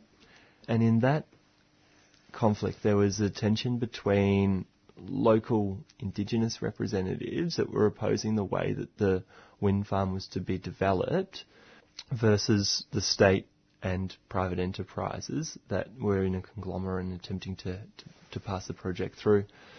And there was a consultation process going on, which was the first of its kind actually in Mexico, where they were trying to get the involvement of the local community, indigenous community, insofar as getting their opinions about how they wanted the project implemented and what sort of compensation they thought was necessary, what sort of environmental regulations they wanted in place. But there were a lot of irregularities with how that procedure was rushed on, and there was also intimidation and more severe security incidents for the local human rights workers that were involved, which, to bring it back, were working with that Código de Arce. And so that was one of the most pressing issues when I arrived there. Other than that, there was quite a few other small-scale development projects going on, large-scale projects, but with different community resistance groups. Did you stay with that organisation or those people for the whole time you were there, or did you move on to work with other people as well? Yeah, it did. So the way that the accompaniments work is that an organisation requests from PBI that they receive accompaniment in field in their human rights work. And that's usually a 1 or 2 year arrangement, but something that rolls on so long as there is an ongoing risk. And that organisation had been involved with PBI for at least 7 years since before I began, just due to their ongoing nature of their work and their extensive history of involvement in those similar matters in Oaxaca. I'm speaking with Lewis Robinson, a recent volunteer from Australia to Oaxaca in Mexico with Peace Brigades International. Brave people? Oh, incredibly brave. Yeah, put you to shame, really, just the day in, day out risks that they were facing. So, yeah, and they were one of the organisations that PBI did, and I understand is still involved with at present. Do any people die or attacked, or is the accompaniment so strict that you accompany people 24 hours a day? It can be, and human rights defenders can and do die in Mexico. I don't have the exact figures at hand, but it's a lamentable reality of an absence of safeguards for human rights workers in the legal work that they're doing in the country. No member of a human rights organisation has died that PBI has been involved with. There have been occasions, not when I was there, but there have been in the past where 24-hour accompaniments have been requested and deemed necessary. That was more in Guerrero, which is a neighbouring state, which actually the team I was involved in sort of stepped up its involvement with during my year. But that's really when it's a much higher risk situation, and fortunately for the people we were involved with, that wasn't the case when I was there. Can you give us an example of a week, what it's like to live with someone who's facing danger or maybe not imminent danger, but it's got a very stressful job? I think a typical week in PBI is atypical. Not only, I suppose, in its contents anyway, but just in the nature that, in the simple sense that from one week to the next it always changes. But you might be involved in, you might have a few meetings with different state officials where something I touched on earlier, that essentially that advocacy work, trying to increase the state authorities' awareness of either the state, sort of the legal framework that they should be enforcing to ensure that the security of human rights defenders, or the defence services that they should be providing to increase the security of those human rights workers, or in some cases to desist from persecuting as well. So there might be a bit of that. There could be, you might be writing an article as part of a publication that would be then fanned out through the PBI broader network to raise awareness about issues that are occurring in the state. You might be involved in preparation for a training seminar for a particular organisation that might want more knowledge about how they can increase their digital security and using better, safer technology to ensure that they're at less risk from hacking and interference and surveillance in that sense. You could be organising meetings between international human rights groups or, UN or diplomatic representatives and local grassroots organisations to further their networks.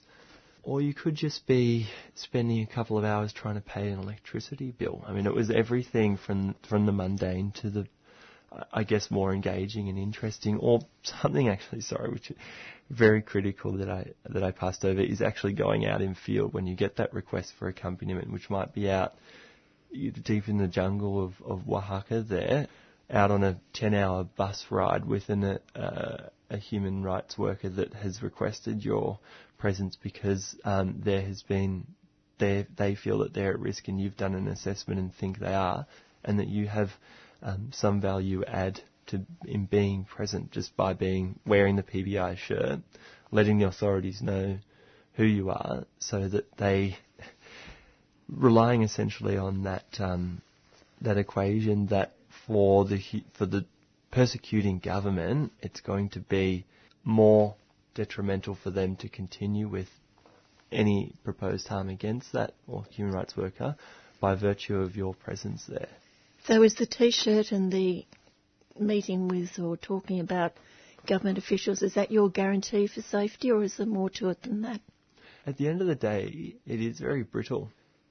Brittle in the sense that there isn't any bulletproof vest and there isn't any great physical security that PBI provides. It's largely a structured advocacy, and it is this sort of putting pressure on the authorities by letting them know that you in this PBI T-shirt represent the concerns of the broader community, not just in Mexico but in the world, that are watching what's going on, and that if anything happens to these people, that being the local human rights workers, then there are going to be a lot of powerful people in the world that will find out through PBI's channels that will create a lot of drama for that particular state authority. And so, but at the end of the day, it's just a T-shirt with a very 80s symbol of PBI written across it, and that is what it comes down to. But nevertheless, not a job for the faint-hearted. No, I think, yeah, it is one that you probably have to be drawn to wanting to see what it's like for someone on those front lines. But the PBI risk is definitely, as a PBI volunteer, is one that is a lot lesser than, incomparable to that which they face day in, day out as the actual human rights workers in Mexico. And, that's proven by the fact that in the 3.5 decades of PBI's existence that no PBI volunteer has ever been killed. Plenty of human rights workers in the countries where PBI works have been in that time. So it's a risk, but it isn't one to be exaggerated, but I suppose not one to be overlooked either.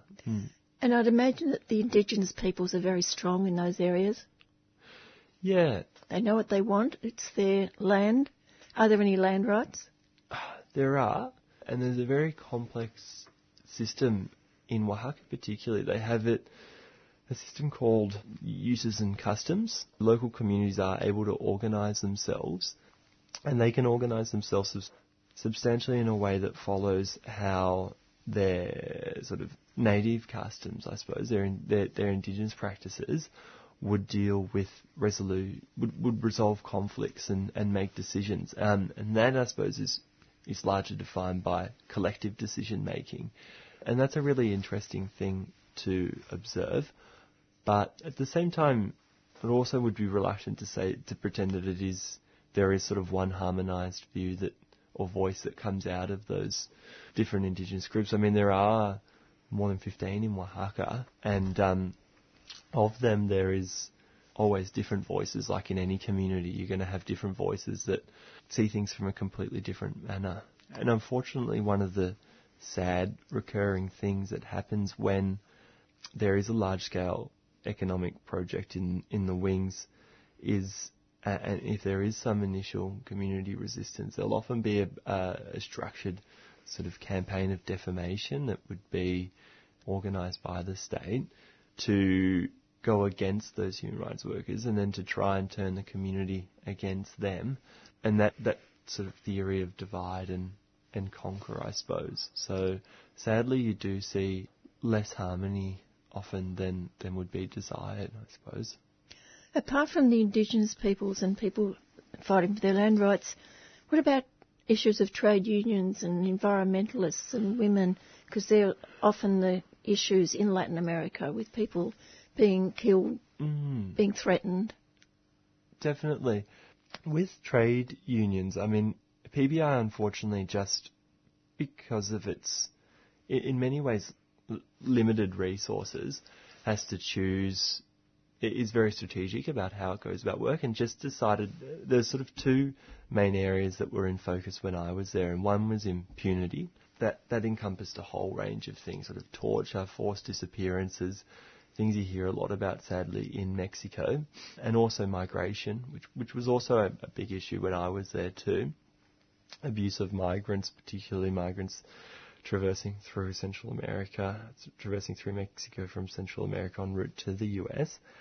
There was that, and there was that, I guess, Indigenous communities in nexus with large-scale projects. And that did often encompass environmental issues, because often the local communities would be protesting against, for example, the development of a massive dam, which would then cause, massive degradation of the land in the area and loss to the communities in that sense. So I guess in pursuit of defence, or in defence of those people, then environmental causes were also included. But labour rights wasn't one of the ones which PBI could focus on. Women was, though, and the vast majority of human rights defenders in Mexico are women. I did just say that, but I'm pretty sure I did see a stat that'll corroborate me if anyone wants to look that up. Why do you believe that is? Perhaps it's the reality of the area. I know in PBI the majority of volunteers are women as well. And I think it could just be because, it's very hard to say. It would be very conjectural for me to hypothesize. At some level there's a certain courage that there's a massive amount of courage that the work demands to be a human rights worker week in, week out in Mexico. And I think it just seems to be something that more often women than men are doing. So I think I'll leave it to the listeners to make their own conclusions about why that might be. But it's certainly incredibly inspiring, the amount of, particularly women you see, that are really just putting their lives on the line day in, day out. And impunity is an issue there, as it is in many countries in Latin America still. Yeah, certainly. I wouldn't feel as as qualified to comment on the details or the type of impunity that you would see in other Latin American countries.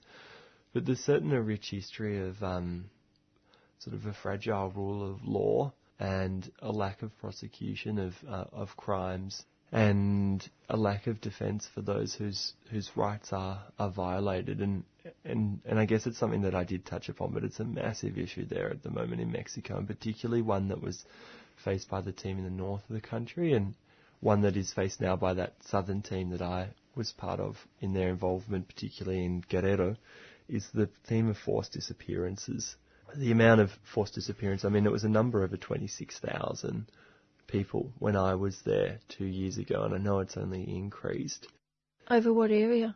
That was at a national level, but you do see higher numbers in the north, particularly in, I know Chihuahua is one of the worst states, and Coahuila, the neighbouring state there, and Guerrero is another really bad state too. But I do know there are big numbers in Veracruz, Puebla too, but they're particularly regions, and I think it's, one of the most notable stories and sad stories to come out of Mexico was that of the 43 disappeared students in Ayotzinapa in September of 2014, just before I was there. But that's never been resolved, has it? No, that sadly is a story that you hear in Mexico, is that there is often a lot of people working behind the scenes and directly against or in the face of the government to ensure that the proper processes are in place so that crimes are investigated as they should be.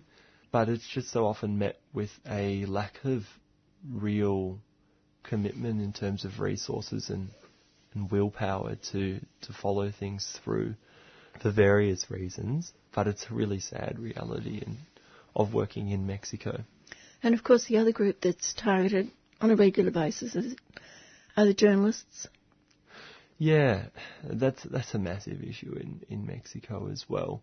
I mean, that's an interesting one because I think the UN had expanded the definition recently, or relatively recently, of human rights offenders to include journalists as well as people that should be protected. But because Peace Brigades International could only work with organisations that had been formed legally as an organisation, then it sort of made it harder to help journalists. It substantially worked individually as just these lone soldiers often. But it's awful the number of homicides, assassinations of journalists that happen in Mexico. And I think it is one of the most dangerous countries in the world to practice journalism.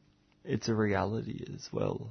We had contacts there in PBI that we could rely on that worked for large independent media organisations who had been forced to leave the country because of torture that they had suffered and spent some time in the US until it cools off and come back. And to hear that from, not one but several people, I mean, it's a chilling reality. Nevertheless, was it difficult to leave when your time was up? Yeah, I think it was really hard. I loved PBI and... Was there a particular person that you grew attached to? I was involved mostly with, and I haven't spoken about actually, but Father Solalinde, who's quite an inspiring old renegade priest that runs a bunch of hostels for migrants transiting from Central America. But because I think he's been such an effective and articulate and fearless voice of those people, he's gathered a lot of international support and renown, which then translates as greater defence. So whilst he had, homes in Ixtepec, Chahuitas, both in the southern corner of Oaxaca, closer to the border, and opened up a new one in Oaxaca, there wasn't a lot to do with him from a day to day. But I was very close. We would check in, and I did feel very, very fond of this defender. But I suppose I wouldn't say it was necessarily any individual that I felt wrenched away from. It was more just the situation. I think the longer you're there, the more you get the sense of how deep these issues are and how I wouldn't like to say the word intractable just because I am an optimist. I really do think that there is space for reform there. I think there's just so many great, inspiring, intelligent and progressive people that are pushing things in the right direction, but it is a very slow wheel that's in turn. And 12 months at PBI is really just a drop in a very, very vast ocean. And I think just realising how little you can do and really contribute in any individual sense to the broader changes that need to take place. And once you're home, there's a debriefing process? There is, yeah, there's one available. It is a bit sort of just tossed out and get back into it. I mean, I came back and was just sort of, land on my feet and take my head and just sort of get on with life here. And I think it probably did take me a bit of time to readjust. And I did know that there was counselling service I could have accessed. There is a 6-month counselling that you can get access to if you need. But, yeah, it is. I guess it's always just going to be a very dramatic change of setting. Will you go back? Oh, I would be very sad if I don't get the chance to go back to Mexico at some point. I think it's the most amazing place. It is the most amazing country I've travelled in. I'm very happy in Australia and love it here, but I really do think, it's a place that you hear a lot of people say to you, once they've been once, hard to feel that would have been my last trip to Mexico and Oaxaca particularly as well. And I was been speaking there with Lewis Robertson, a volunteer with PBI, Peace Brigades International Australia, who work with human rights defenders in Oaxaca, Mexico, for a year. Lewis has asked me to pass on a public message of condolences on his behalf following the tragic death of a colleague of Father Solalinde, Alberto Donis, also a human rights defender, who worked with the priest who ran several migrant refuges in the state. That's all for today. I will be back next Tuesday at 4 o'clock for another 2 hours of Tuesday Home Time. Go out with a little bit of Kev Carmody, and bye for now.